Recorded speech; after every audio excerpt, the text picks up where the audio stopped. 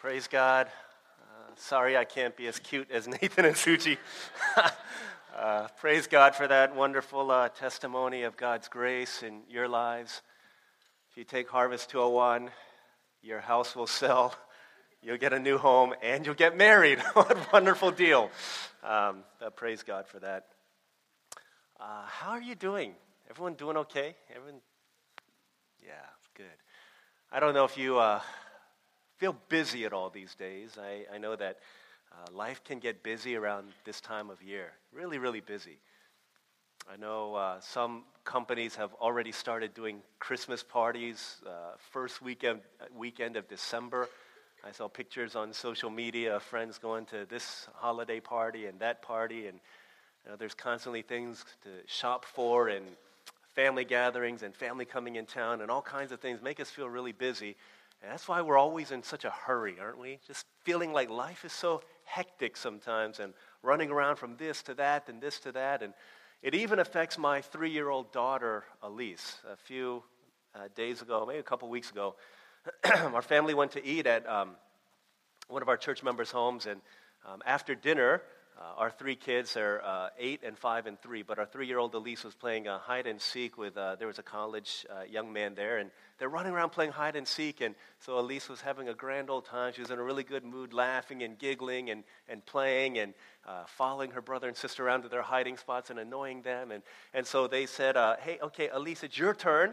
We're going to go hide without you, and then you come and find us, okay? You're the seeker, we're the hiders, and so she said, okay. She doesn't really know how to play. And so they're saying, all right, here's what you have to do. You're going to count to 100, which she cannot do. You're going to count to 100, and we're going to go hide, and then you go find us. And she said, okay. And this is how she counted. She said 1, 2, 3, 4, 5, 6, 7, 100. Ready or not, here I come. And she started looking after them. And they're like, wait, Elise, we're not ready, we're not even hiding yet, we're not ready to go yet. And in her mind, she's like, hurry it up then. I got to go to bed soon. I got people to see, places to go, worlds to conquer. We got to go. We don't have time to waste. And maybe you feel like that also. We're always in such a hurry, aren't we? Life is crazy. Life is busy. We're going from one place to the next, and from one place to the next. And as we've been talking about being generous, one of the places in which God calls generosity to affect our hearts and our lives is in being generous with our time. But how in the world can we be generous with our time when we feel like we don't have any time to spare? Last week we talked about being generous with our money, but here's the deal, guys. I think most of us would probably say that time, even more so than money, is our most precious commodity. Because if you lose money, if you spend money, if you waste money, if you get rid of money, if money goes, then you can find a way to get money somehow. Even if it's in unethical ways, you can get more money. But time being the precious commodity that it is, once it is gone, it cannot be regained again. So how can you be generous with something that you have such a limited quantity of? As we've been talking about generosity, we're talking about not only being generous, okay? That means taking from what you have and giving it to someone else in order that their lives might be enriched and blessed. But the kind of generosity we're talking about is a cheerful generosity, because that's the kind of generosity that God loves. It says in 1 Corinthians, 2 Corinthians, God loves a cheerful giver. Doesn't say God loves a begrudging giver, or God loves a hating giver, or God loves an arm-twisted giver. It says God loves a cheerful giver. In fact, if we're giving and we're not doing it with that attitude, the attitude which matters more than the amount, then it could be that our giving really isn't all that exciting to God. So how can we joyfully, and again, the word we've talked about, it means literally it's hilarious. How can we be hilarious even in giving of our time? That seems impossible to me, if you ask me. But we're going to see. And today, all your wildest dreams are going to come true as we look in Mark chapter 1, verses 35 through 39. All of your questions about generosity with time will be answered in the next 30 minutes, I hope. But if not, then we can converse later. Mark chapter 1, it talks about, it's a biography, one of the 4 biographies of Jesus recorded in Scripture. We look at the life of Jesus, the perfectly generous one. And this is the word of God for the people of God. Very early in the morning, while it was still dark, Jesus got up, left the house, and went off to a solitary place where he prayed. And Simon and his companions went to look for him, and when they found him, they exclaimed, "Everyone is looking for you." Jesus replied, "Let's go somewhere else, to the nearby villages, so I can preach there also. That is why I have come." So he traveled throughout Galilee, preaching in their synagogues and driving out demons. This is God's word. So what does this mean? Okay, what does it mean for us to be generous with our time? In the same way we've looked at what it means to be generous, period, and how the fountain from which that generosity springs is the gospel of God's unending grace. Therefore, the more we've plugged into grace and the gospel, then the more we'll be able to be generous, and it never, ever, ever runs dry. Okay, the more we're plugged in. And that generosity is not limited to, but certainly entails being generous with our talents, and generous with our thanksgiving, and generous with our finances. If you're truly generous, in other words, if you truly understand the gospel, then the fruit of that gospel root is generosity. And one of the places in which this ought to show up then is in our time. We've seen that Jesus is the perfect fulfillment and the perfect embodiment of generosity in all of its various forms. He who was rich beyond measure, it says, became poor and gave everything in order that through his life and through him becoming poor, we might truly become rich. Jesus was the one who was generous in his thanksgiving, in giving thanks, not just when he had a lot of reasons to give thanks according to what we see, but he always gave thanks even in the hardest of times and situations. He gave of his life and everything that he had. And again, here we're going to see that Jesus, the perfect description of a truly generous one, generous even in his time. How do we do that? How did he do that? And how can we embrace that kind of generosity? First thing that I want to point out here is that being generous with your time begins with your time with God. Okay, here's the first thing, and for some of us, we can end the sermon right there because you realize, man, I'm not good with my time. People ask me to do something, I get all flustered, I get all stressed out, I get all bent out of shape because I don't feel like I've got time. You feel like that? I know if you're a student, you probably feel like that. If you have 5 classes, I used to feel like this in college and seminary. We used to say to each other, you know what? I feel like that professor of whom I had 5 of them, 5 professors, I said each professor acts as if we're the only class that we're taking, that their class is the only one we're taking, and they get 5 classes worth of homework, and so we feel all just maxed out in our time. You feel like that if you're a student? You feel like, man, I've got so much to study. Right? There's not enough time to do anything. I know this is the constant and perpetual complaint of moms. I don't have enough time. Here's what moms always say, I need some me time. Don't we say that a lot? Don't you say that a lot? I just need some me time. I want to get away from these creatures that are running after me and pulling on my shirt sleeve. I just need some me time. Come on, take me away. Don't we say that? As a dad of elementary school kids, I had no idea that elementary school could be so busy. The number of papers that come home in their take-home folders about this thing and that thing and this class and this opportunity and this shop and all of these things, I'm like, man, it just overwhelms me to read these things. And yet here's our reality, guys. In 2017, we are not the first people on planet Earth to be busy.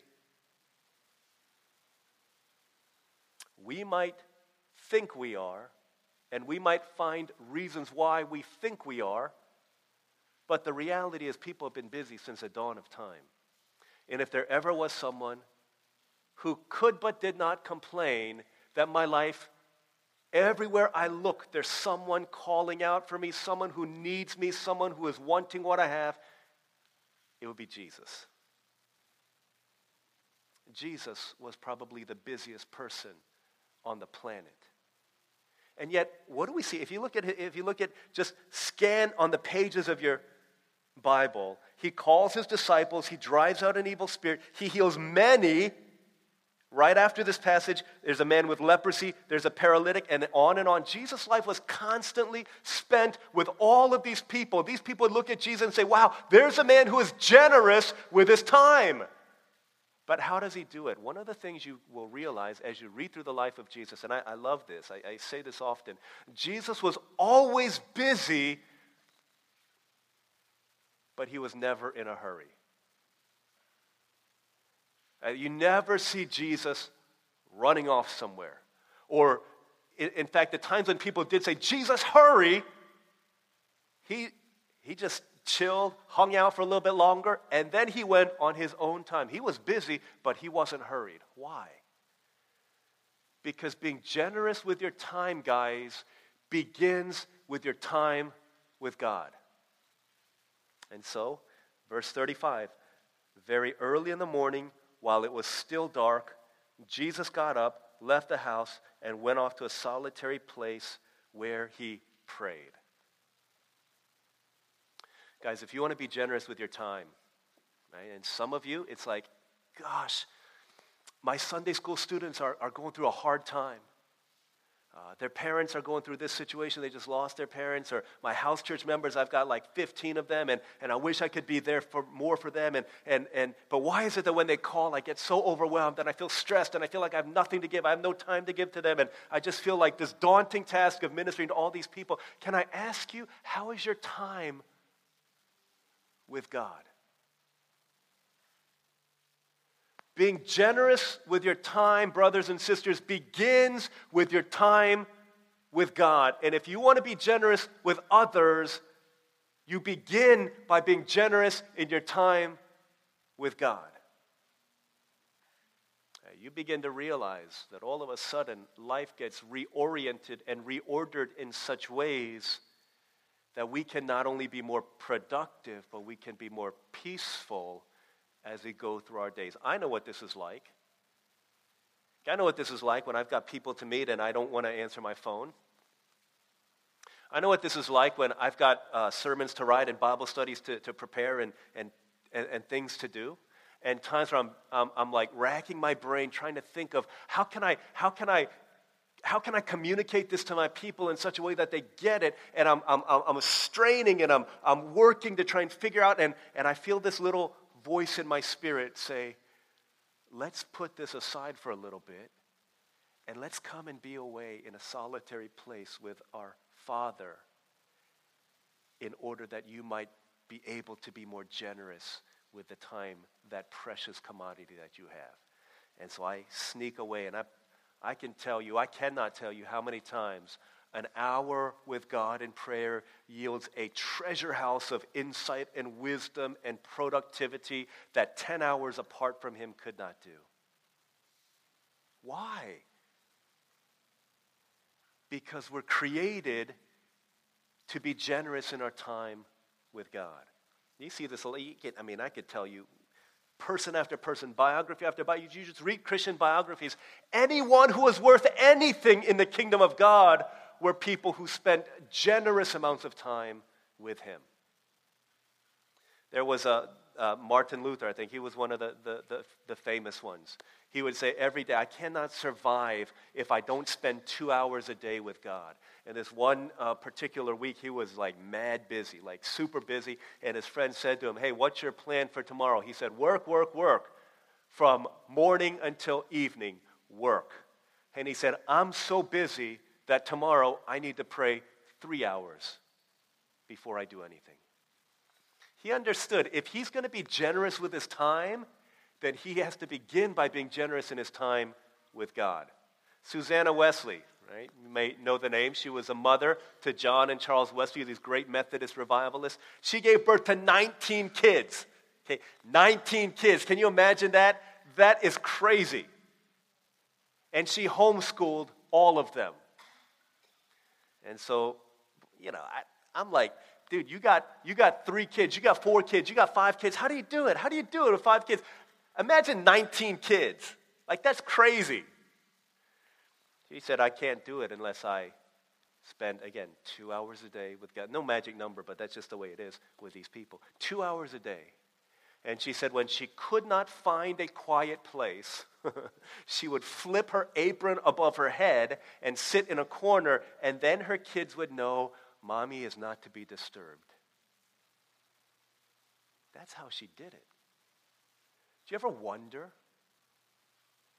You look at people whose lives are just crazy, and it's not like, okay, I know that if you work really, really, really hard and allocate every minute, then you can do it. I'm not talking about that kind of busy. I'm talking about there's a supernatural sense in which they're able to do so much more than anybody else can do. You ask these two people, and they'll say, well, it's because we're generous with God. I'm gonna get to a point here that you have probably heard me say often. But I would say in the summertime, in July, Elijah, our 5-year-old, Manny, our 8-year-old, and Manny's 8-year-old friend, they're playing a little game. It's called Spot It. It's kind of like this hyper fast-paced memory game where everyone has a card, and you're trying to see, there's a bunch of different items on the card, and when you see an item on your card that's on the base card, then you take that card. Elijah was young, and he's still young, but he was only 5, and these 8-year-old girls were dominating him at it. They're like ice cream cone, waffle, pretzel, right? All these things, and his little brain just couldn't handle it, and so he got frustrated. And what does our frustrated 5-year-old do? He starts crying, he throws the cards, and he says, "You are so mean, I'm not playing with you." And so he stormed off. His sister, and her sister's friend got upset. Said, "That's a poor, sore loser. What a bad sport." And so they said, "Let's go," and they went off into a room. And Elijah was inconsolable for some time. And I said, "Elijah, come here. Listen to me. Do you want to beat your sister and her friend that Spot It?" He said, "Yes." "Elijah, on my phone, I can download a Spot It game app, okay? We won't tell Manny about it, okay? But we'll download it, and you can go into a room, and you can play Spot It so that the next time you get to play with them, you will beat them." And he got really excited. He wiped away his tears. He said, "Daddy, can we play right now?" And so he got it, and he started playing Spot It. They haven't played yet, but the sisters are in for a rude awakening the next time they play Spot It. Elijah's going to be killing them. He's going to be like, "Pizza, fry." I don't know, it's all food. Maybe I'm hungry. Maybe you're hungry. But he's going to be like dominating all these people, and then Manny and her friend are going to get so upset. They're going to say, What happened? How could you do this?" And Elijah will tell him what Daddy always tells him. Elijah, the secret to life is life in secret. What nobody else sees is going to be the secret to your success. And so it is with the people of God. You want to be generous with your time? The secret to life is not what everybody sees you doing. It's when you wake up early in the morning, or whether it's early in the morning or not, just you going to your secret place, a solitary place when no one else is looking, and you spend time with God. And then you come out of that place, and you enter into the world, and people are like, "How do you do that?" And you'll wink at them, and you'll say, "God knows," whatever it is that you say. But the secret to life, that's it. You want to be generous in your time with other people. It starts by being generous in your time with God. That's the first thing we see. Second thing, you want to be generous with your time, you need to learn when to say yes and learn when to say no. Okay, so here's Jesus. All of these things that he's doing. He gets up and he finishes praying. In verse 36, Simon and his companions went to look for him, and when they found him, they exclaimed, "Everyone is looking for you." It's game time, Jesus. That's what they're saying. But what was Jesus doing? And why do we need this time to be apart from everyone else? When Jesus was going and spending time with God, it's like it's like a basketball team, and they call time out. Okay, why do they call time out? Twofold purpose, if you ever played sports. One is to catch your breath. You need to rest. You need to get off that human hamster wheel, that treadmill that keeps you running round and round. You need to get away from that, or else you're going to have nothing to offer to people. You got to call time out, and you got to get with your coach and sit on the bench and rest. But the other reason he called timeout, the other reason we call timeout is so that you can get with the coach and you can know what the play is. You got 10 seconds left on the clock. There's a million different plays that you can run, a million things that you can do, but you're asking, what am I supposed to do? You tell me what to do because you know better than I do the game plan and how we can be successful in doing this. And so when Jesus was withdrawing, he knew that as soon as he comes back from that place, there's going to be 1,000 people mobbing him, saying, Jesus, I need this, I need that, I need this. And the cool thing about Jesus, man, he wasn't a slave to what everybody else wanted him to do. I mean, imagine that. Jesus, everyone is looking for you. What do you think Jesus would do if you're generous with your time? Okay, show me where they are. Show me where they are. But Jesus shows us that being generous with our time is not about giving every second of your life away to other people. That's not what it is to be generous. In the same way, that's not what it means to be generous with your money. You don't give everything away. That would be foolish, and that would be detrimental to your life. And so it would be with your time as well. They say, Jesus, everyone is looking for you. Here's what he says in verse 38. Jesus replied, all right, cool, let's go somewhere else. What in the world? Imagine if, like, Superman, this happened to Superman. So Superman's, like, busy saving Metropolis and fighting fires and X-ray visioning through bad guys' hearts and seeing the evil within and all this stuff. And so he needs a break. And so he flies away and he spends some time on an island with his friends like Batman and Robin and Flash Gordon and Wonder Woman. They're all hanging out. And so Superman decides it's time to come back. So he comes back, right? And I don't know who else is in Superman, but someone says to him, Superman, everyone is looking for you. Metropolis needs you. And if you're reading the story, okay, they exclaimed, Superman, everyone is looking for you. Superman replied, let's go to Gotham City instead. That's crazy. Like, doesn't make any sense. But that's what Jesus did. Here's what he's saying. Being generous with your time doesn't mean that you become a slave to what everybody else wants you to do. Being generous with your time means knowing when to say yes and when to say no. It's one of the biggest things that you'll learn in life. I remember there was a young man, college student, who wanted to date this girl. And he said to me, hey, Pastor, can we talk about me dating this girl? And so we talked about it and asked him a bunch of questions. And at the end, I said, hey, you know what? I think you need some time because here's your biggest struggle. You don't know how to say no to people. You only say yes to people, and that's why you've got C's on your report card when you're much smarter than that. Okay? You need to learn how to say no, or else it's going to ruin your relationship. Okay? You learn how to say yes and how to say no in 6 months. Right? We'll do this homework, and then you come back and you talk, and we'll see if you're ready. Because one of the points of maturation is understanding when to say yes and when to say no. Because here's your reality. Every time you say yes to something, you're saying no to 1,000 other things. That's why, sisters, it's so hard for us to decide sometimes at a restaurant what we're going to eat. Because you know that if you say yes to something, by the time you realize this is no good, your stomach's going to be too full to eat something else. Every yes is 1,000 no's, and this is the better part of maturity, is understanding what you say yes to and what you say no to. Because when we grow up, when you're a baby, you're really good at saying no. This is your default because you understand boundaries. Some things are yours, some things are not, and you know what you like.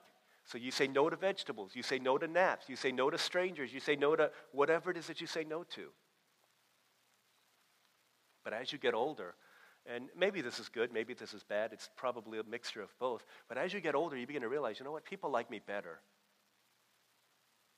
when I say yes. When I say yes, I'll play with you. Yes, I'll share with you. Yes, I'll give you candy. Yes, I'll listen to you. Yes, I'll pretend like you're the teacher and I'm the student. And when we say yes to people, and we begin to think, oh, you know what? People like me a little bit better. And then something sinful begins to happen. We begin to lose that wisdom, or never had it in the first place. But we don't know when to say yes and when to say no. Can I ask you, what's the bigger issue for you? Someone asks you to do something, to help them. Hey, can you come to church and do this? Or, hey, my car has a flat tire. Or, hey, can you meet up because I'm going through a hard time? Is your challenge, I don't want to say yes to them. I don't want to say yes. I don't want to make time for that. Is your bigger struggle the ability to say yes? Or is your challenge the inability to say no? Like I just, whatever they want, I do. I've got to study. My friends want to hang out. All right, I'm going to go hang out. My kids want me to buy this for them. I know I shouldn't because I don't have any money for food, but I'm going to buy it for them anyways because I think they're going to be upset at me. Hey, what's your bigger struggle? Is it saying yes or saying no? Because we'll never be generous with our time unless we're able to understand the difference between what deserves a yes and what deserves a no. And can I tell you something? Here's what Jesus understood. Why did he say no? Why did he say let's go somewhere else? He said, so I can preach there also. That is why I have come. Jesus understood why he was on planet Earth. He knew his mission and he knew what was important, and he said yes to that which was important so he could say no to the things that weren't important. And I think a lot of our problem is that we're saying yes to things that are not important and no to the things that are. And so we dominate at video games, yeah, but we have no spiritual treasure in heaven because we're saying yes to the wrong things. We dominate at things that we know at the end of the day aren't going to matter. And we stand our ladders up against a wall of things of uselessness that on the final judgment will mean nothing for eternity. The difference in Jesus' mind was he said yes to that which is important and he rejected that which was simply urgent. Charles Hummel writes this great little piece called The Tyranny of the Urgent. The challenge for our lives in this busy, busy world, in this hurry, fast-paced, driven world, is we often say yes to the urgent and we say no to the important. What does that mean? Let me illustrate. You're driving. You are driving, not sitting in the passenger seat. You are driving and a text message comes. I know I have been guilty of this. I look at my phone like, hey, can you answer this question for me? What color sweater do you like? Because I want to buy it for you for Christmas.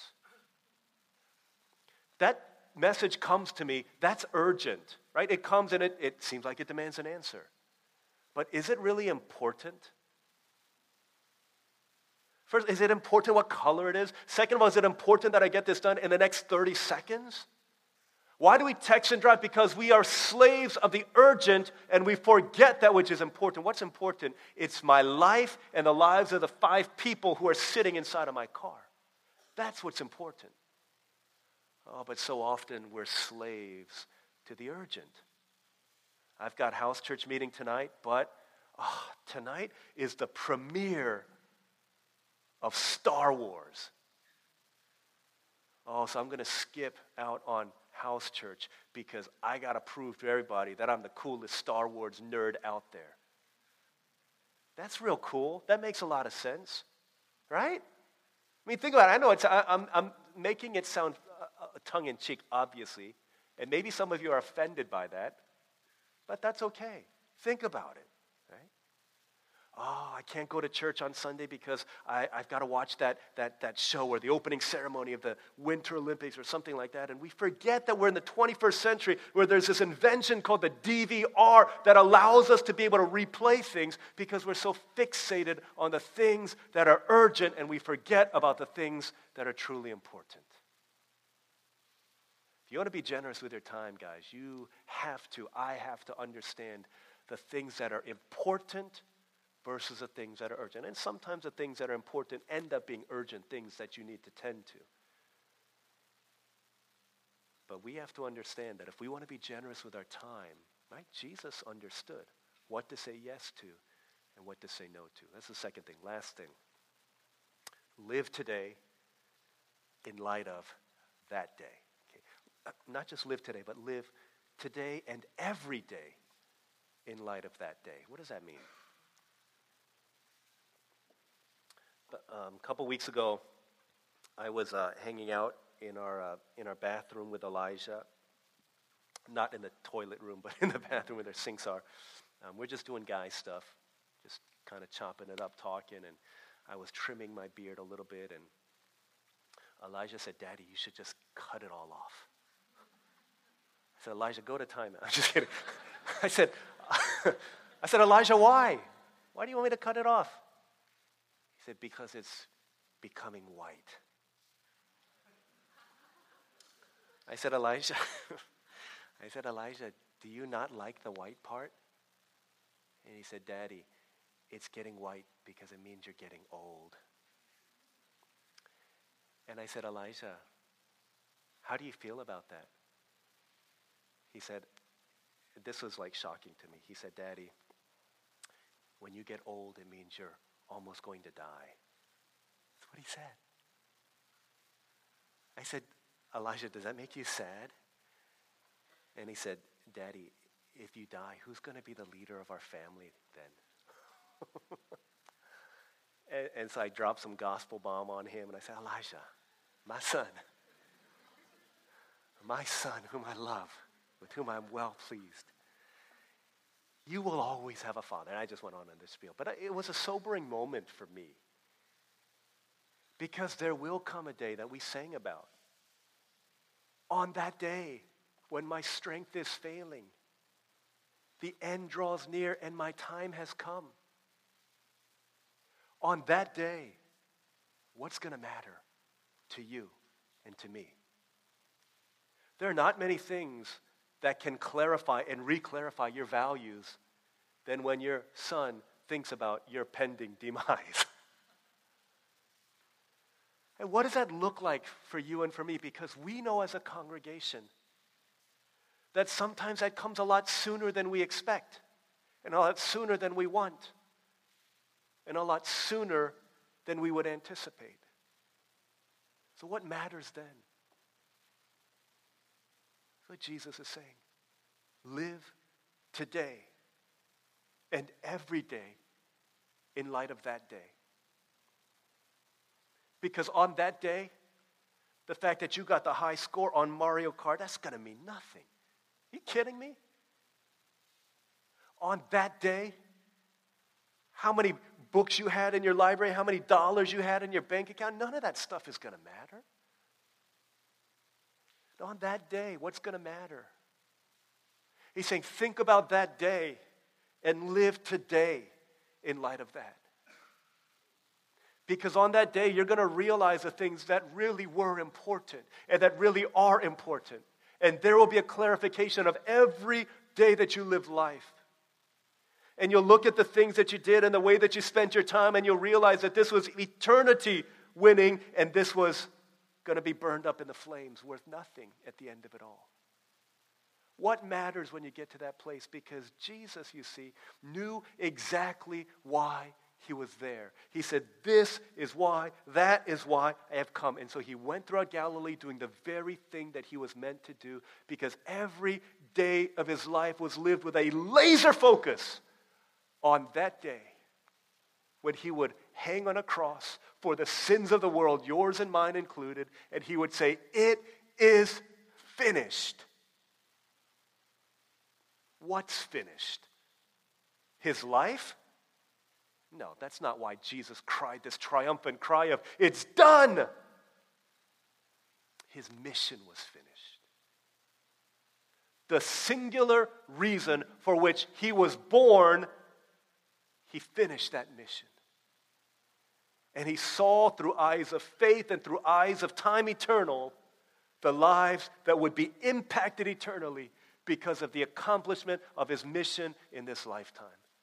And every day that Jesus lived was lived in light of that day. So what matters in life? When you realize what really matters, then you will know what you can be generous with your time for. If not, we get distracted by the multitude of things that call out for our attention. Little Elijah just finished his baseball season last week, and he tells us that he loved it, and he wants to play again. But when you watch him play, I'm not too sure that he really means that. It's one thing when he bats and he's, kind of silly at bat, but when he's in the field especially, it's very painful to watch. I played baseball for many years, and as a batter, the one thing they tell you is you got to keep your eye on the ball. Keep your eye on the ball. Why? Because the ball is the most important thing. Not only that, if you're in the field, you watch. You don't look at the batter. What are you looking at? You're looking at the pitcher. From the time the ball is in the pitcher's hand to the time it's thrown, wherever the ball goes, you're keeping your eye on the ball. And so Elijah's in the field. It's the infield because they're all 5 years old and no one can really hit. They're all in the infield grass. And coach says, get in position, kids. And so some of them put their hands on their knees, ready. Others of them hit their glove a couple times and they're in their position, looking at the ball as it's being thrown. But Elijah, not Elijah. Elijah is doing a million other things. So Olivia is, like LeVar Ball, the crazy dad that's, come on, yeah, and yelling and all that. That's Olive with Elijah. Elijah, stand up, Elijah. Don't sit on the grass. Stand up. That's what he's doing. He's sitting down. Elijah, turn around. Elijah's looking at the soccer game in the field behind him. Elijah, turn around. Elijah, take your hand out of your pants. What are you doing? He got his hand in his pants. Elijah, look down. Stop looking at the sky and pointing at the clouds. We don't know who he's talking to. We don't know what he's doing. He's like throwing his glove. Elijah, put your glove on your hand. On your left hand. He's like throwing. He doesn't know what he's doing. Elijah, stop pulling up grass from the infield. He's doing all these other things because he doesn't realize the things that are important and he's distracted by the million other things. Do you know what's important in your life? Because if you don't, your time is going to be distracted by all of these things that don't matter. And one day, the ball is going to hit you on the head and you're going to realize, wow, I've missed out on the one thing that really mattered. On that day, what matters? Jesus matters. Heaven matters. Eternity matters. People matter. The church matters. The Word of God matters. These are the only things that are eternal. Our money doesn't matter. In fact, our money, man, we're living in times where everybody's telling us to invest in gold, right? Buy gold. Yeah, money's going to go down the tubes. You try to take gold with you to heaven, you know what they're going to say? Why did you bring pavement to heaven? The greatest thing on earth that you think, that I think is great here, is going to be stepped on in heaven. What matters? Think about what really matters and give yourselves generously to those things. As the old poet said, there's only one life, will soon be past. Only what's done for Christ will last. Let's pray.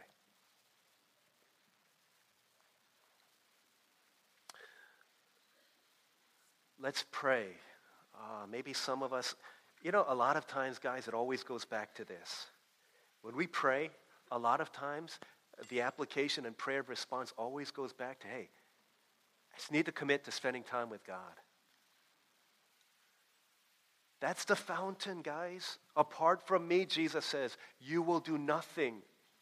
You know it, you hear it all the time, but do you do it? Do you live it? You'll never be blessed simply by knowing you're blessed by living and obeying. So are you, child of God, spending time with Him? You want to be generous in your time with others, you got to start there. Maybe for others of us, you're spending time with God really well, but you have such a difficult time distinguishing between what's important and what's urgent. Such a hard time distinguishing between saying yes in this situation versus saying no in this situation. Maybe you haven't thought so much about the end on that day. I think it was Martin Luther. He said, there's only 2 days on my calendar, today and that day. And every day I live in light of that day. He's talking about Judgment Day when he stands before God and gives an account of his life.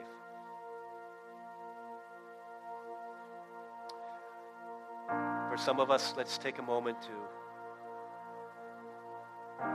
look at the gospel. Think about the gospel again. Repentance and faith. This is what it means. Christian life is all about repentance, turning away from our sin, our idols, the things that we trust in. Turn away from that, acknowledging that is wrong, and turning towards Jesus in faith. That's all it is. That's what this life is about. It's believing the good news again, rejecting the false news of this world. Believing the good news of who God is, rejecting the, oh, I've heard 1,000 stories of what they said you're like, rejecting those false narratives for the sake of the true story of a good Father who loves us and gave his Son Christmas that we might have life. Let's pray. Let's respond to God's word for just a minute or two. If you're not a follower of Jesus Christ, hey, that's okay. Right? If you want to know more about him, then just say, God, show me that you're here and show me that you're real. If you've been here and you want to put your trust in Jesus Christ today, you can do that. Say, God, I'm a sinner. I've messed up my life. I believe you, Jesus, died for me, and I need you in my life. The one who took my place and gives me hope and gives me life. Let's pray together for a minute, and then I'll close this part of our time in prayer, and we're going to continue to worship as we offer our lives, symbolized through the offering of our gifts to him. Let's pray together for a few moments.